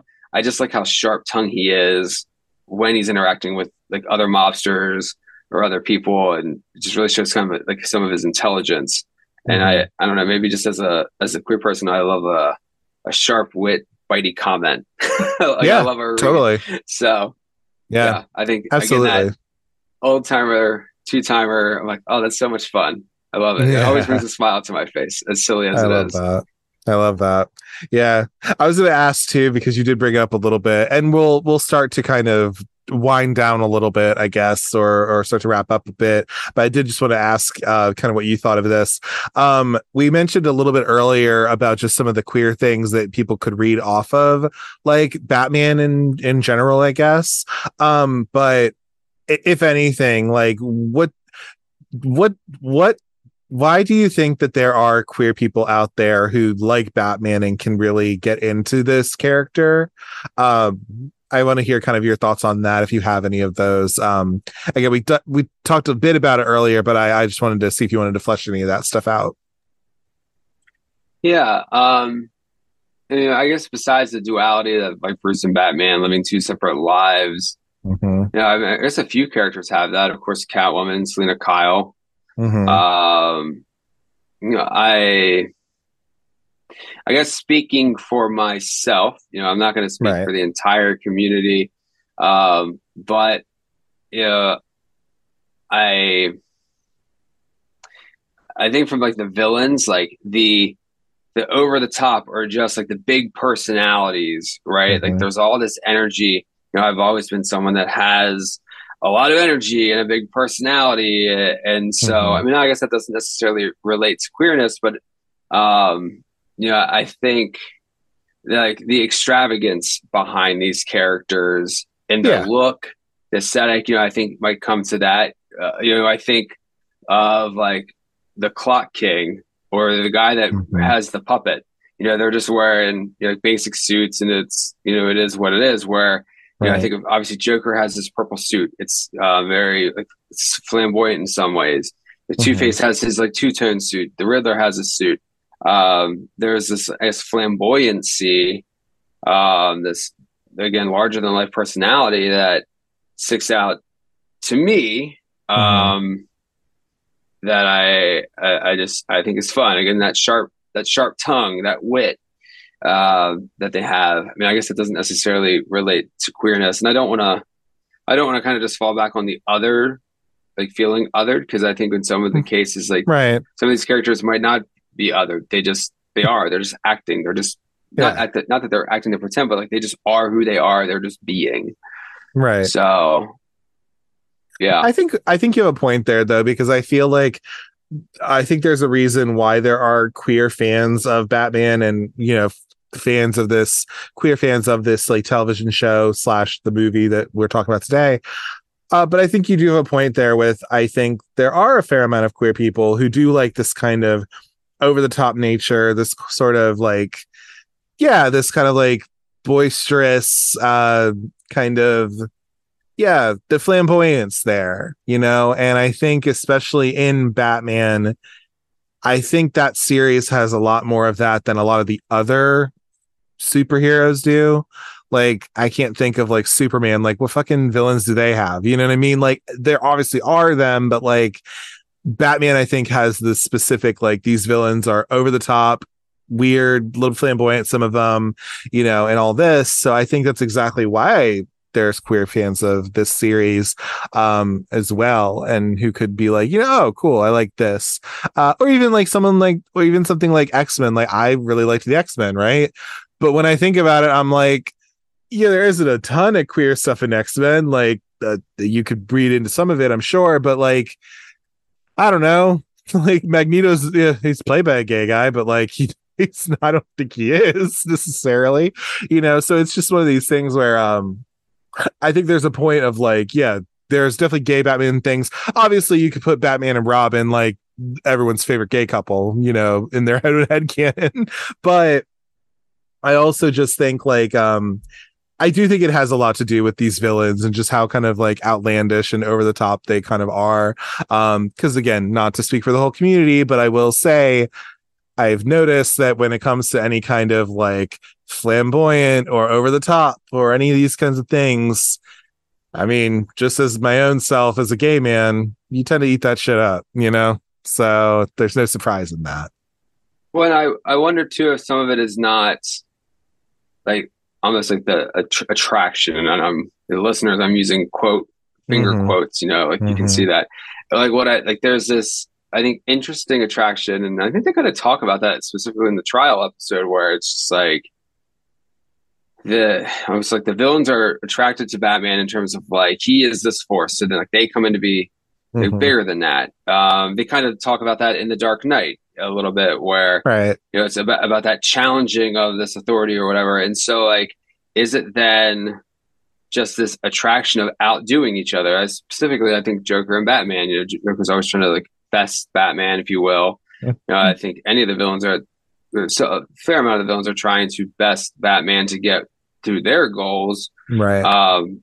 But and I think of that episode again, the animated series, where the episode where they think they killed Batman, and like there's like so they're mourning the death, and Joker's in that episode, Two Faces in that episode. Joker specifically like then tries to kill the person who they believe killed Batman, but Mm-hmm. there does seem to be some type of attraction there, right? That it Sure. is more than just like robbing a bank and making people eat poisoned fish with the person's face on it. So Right. I think it's a bit of a reach, maybe, but maybe not. Yeah. I think that's what's fun about these types of fictionalized pieces is Yeah. being able to, like, again, that what if or brainstorm or even look at it Right. a certain way to have an appreciation for it. So Totally.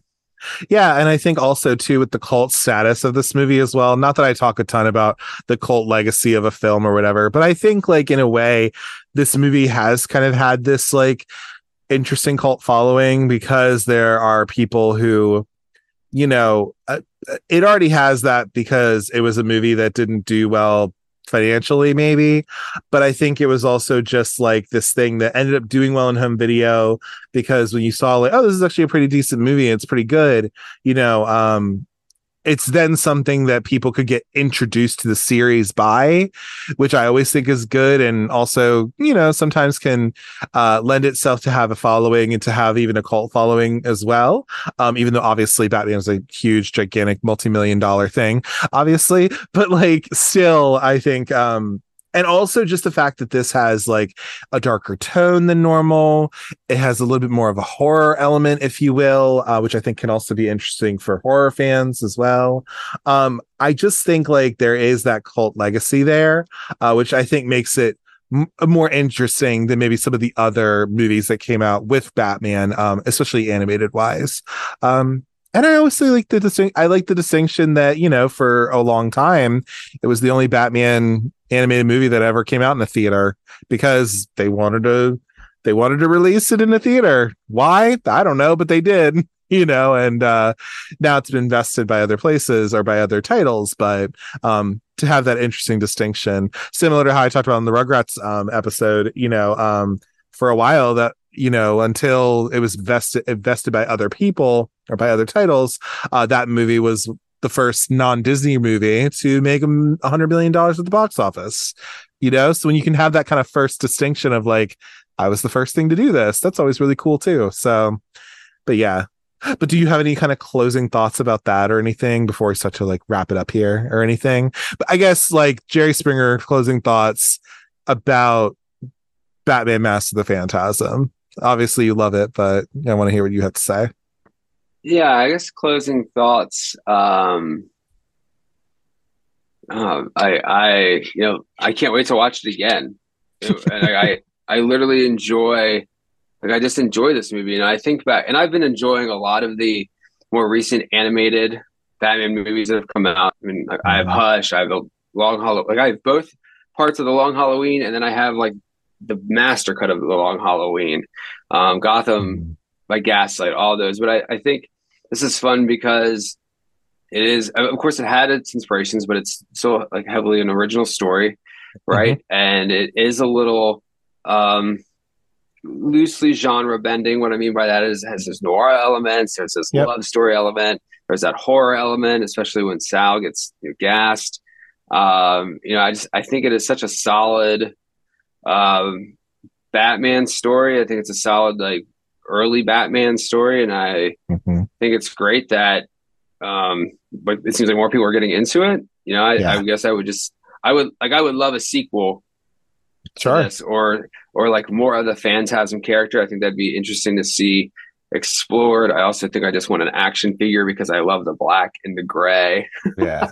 Yeah. um, aesthetic of it all. So, Hmm. I think it's fantastic and I love it. So, Yeah. I will ask, so for somebody who likes this movie, obviously you would probably tell them, oh, you should try to watch the animated series. Do you have any other of the movies that they should check out too? I may also be asking this for myself as well, but if you have anything to share with just recommendations, like, hey, if you like this movie, maybe check these other things out. Can, you know, like in the realm of like Batman movies, sure. or Yeah. yeah. So, I would say when we talked about, we've kind of loosely touched on it, the Batman Beyond Return of the Joker. Now Mm-hmm. I feel like I'm butchering that title. No, Definitely that's it. check that out because it's in that same canon of the animated series, and the flashback. I guess it's like the second act maybe of the movie is like Mm-hmm. straight out of the animated series. Particular important portion of time. Absolutely love that. I Mm-hmm. think um, I'm an easy entertainer. I think when it comes to the Batman films, so I enjoyed them all. Hush, Long Halloween, like I said, a bunch of those other titles. Mm-hmm. There's a Batman Harley Quinn animated movie that is also in this style. I think it's called Mm-hmm. Batman and Harley Quinn. That's super fun. It has Poison Ivy in it, and I think Swamp Thing and Nightwing. So check that out. Nice. Yeah, I think overall DC and Warner Brothers have done a really good job. Did you have Oh, other movies as well that are not Batman based that you would also recommend? That's what I was no, wondering too. oh, like that are animated. I mean, I don't I know. or Not just really. not even animated. I, um, yeah. Well, I guess Scream. Like I said, I think I Eh, love Phantasm. So check out Scream, but I feel like everyone sees Scream. everyone watched Scream, obviously.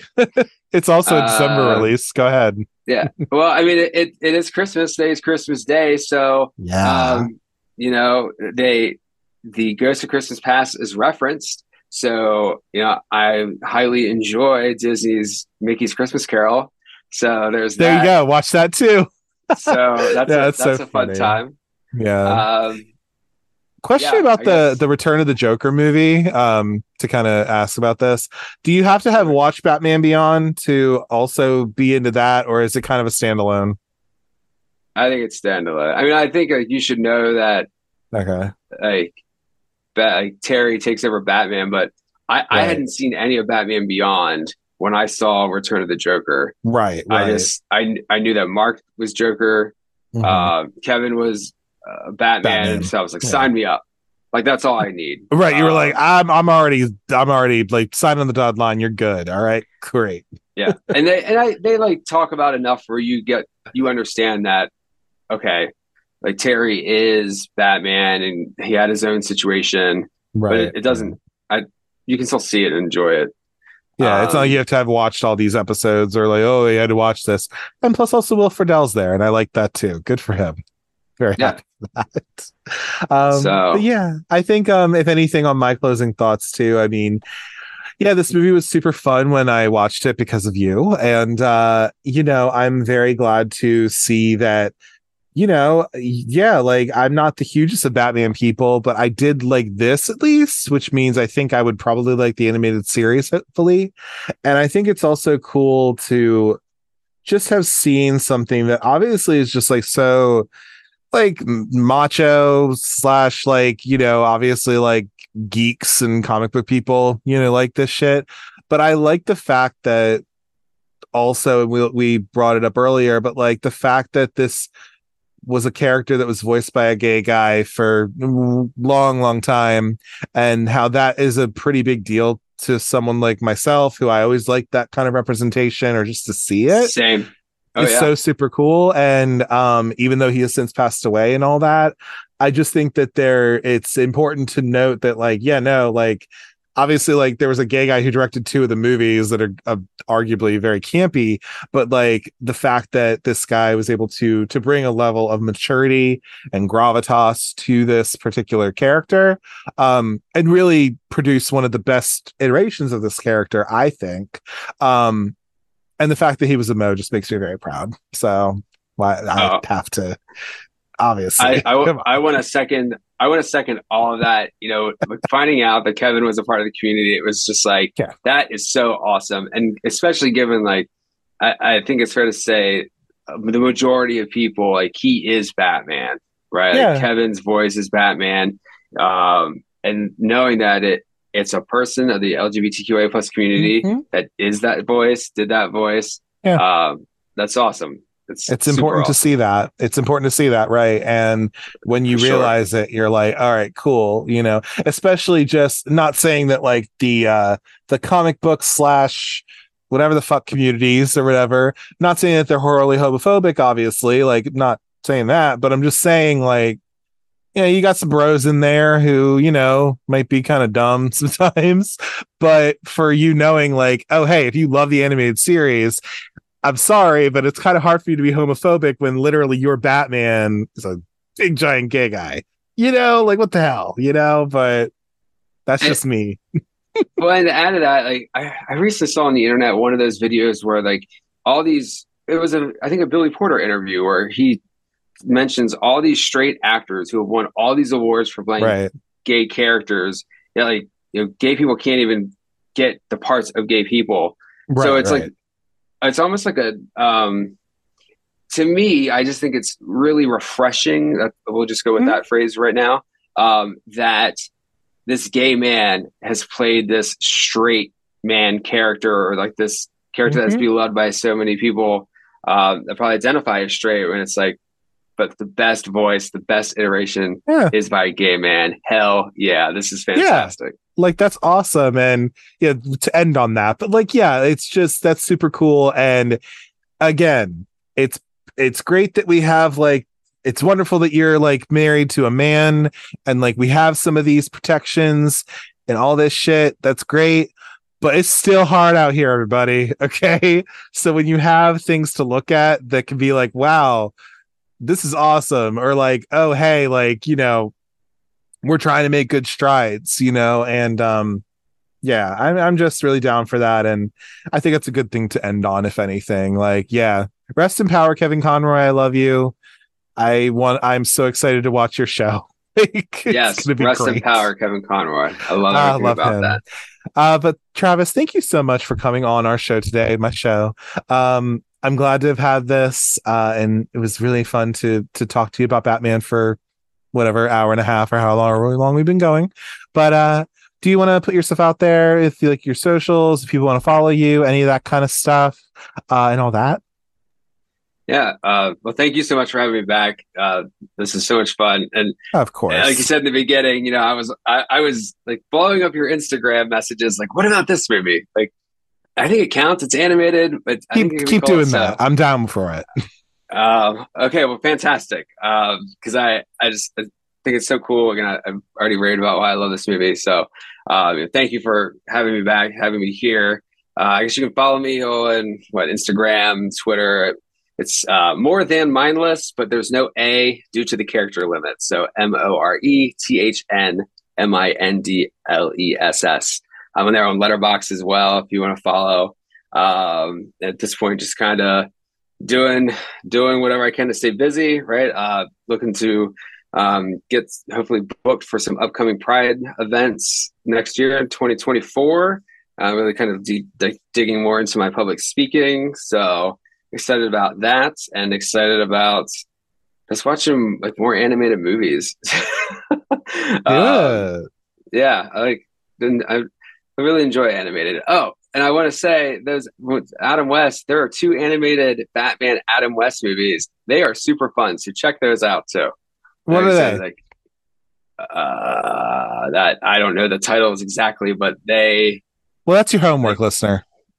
yeah, go check those out. They're a lot of fun. So again, thank you. This has been a blast. Oh, and Merry Christmas, season's Yes. greetings, Happy Uh-huh. New Year. Um, happy Hanukkah, all the holidays. Kwanzaa, all that kind of stuff. Happy holidays.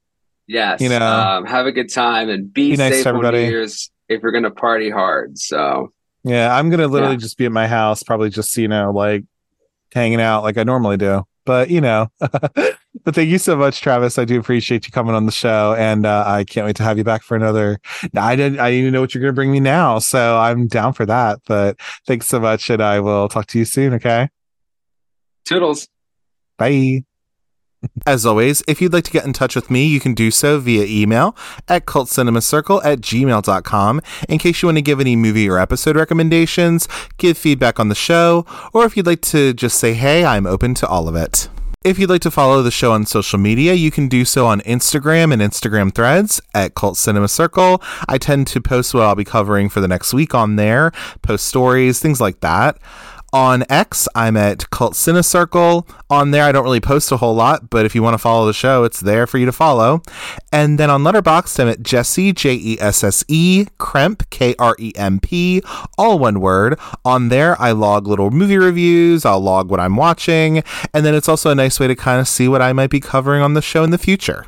Be sure to rate, comment, and subscribe to the Cult Cinema Circle podcast on your podcatcher of choice, whether that be Apple Podcasts, Google Podcasts, Spotify, or wherever you get your podcasts. I'm pretty much on all of them. Be sure to leave 5 stars and a 1 to 2 sentence review about the show so we can grow the audience and then just spread the love all around. Be sure to tune in next week to the Cult Cinema Circle podcast, where I'll be covering 2006's Last Holiday. A shy cookware sales clerk thinks that she's dying of terminal cancer and decides to take one last dream vacation to Europe. Selling all of her possessions, she decides to live it up in a posh hotel, but does not know how the rich are supposed to conduct themselves. The residents are initially confused, but decide that her eccentricity must mean that she is incredibly wealthy and influential. As always, thank you for taking the time to listen to the Cult Cinema Circle podcast, and remember, your angel of death awaits. Take care. Bye.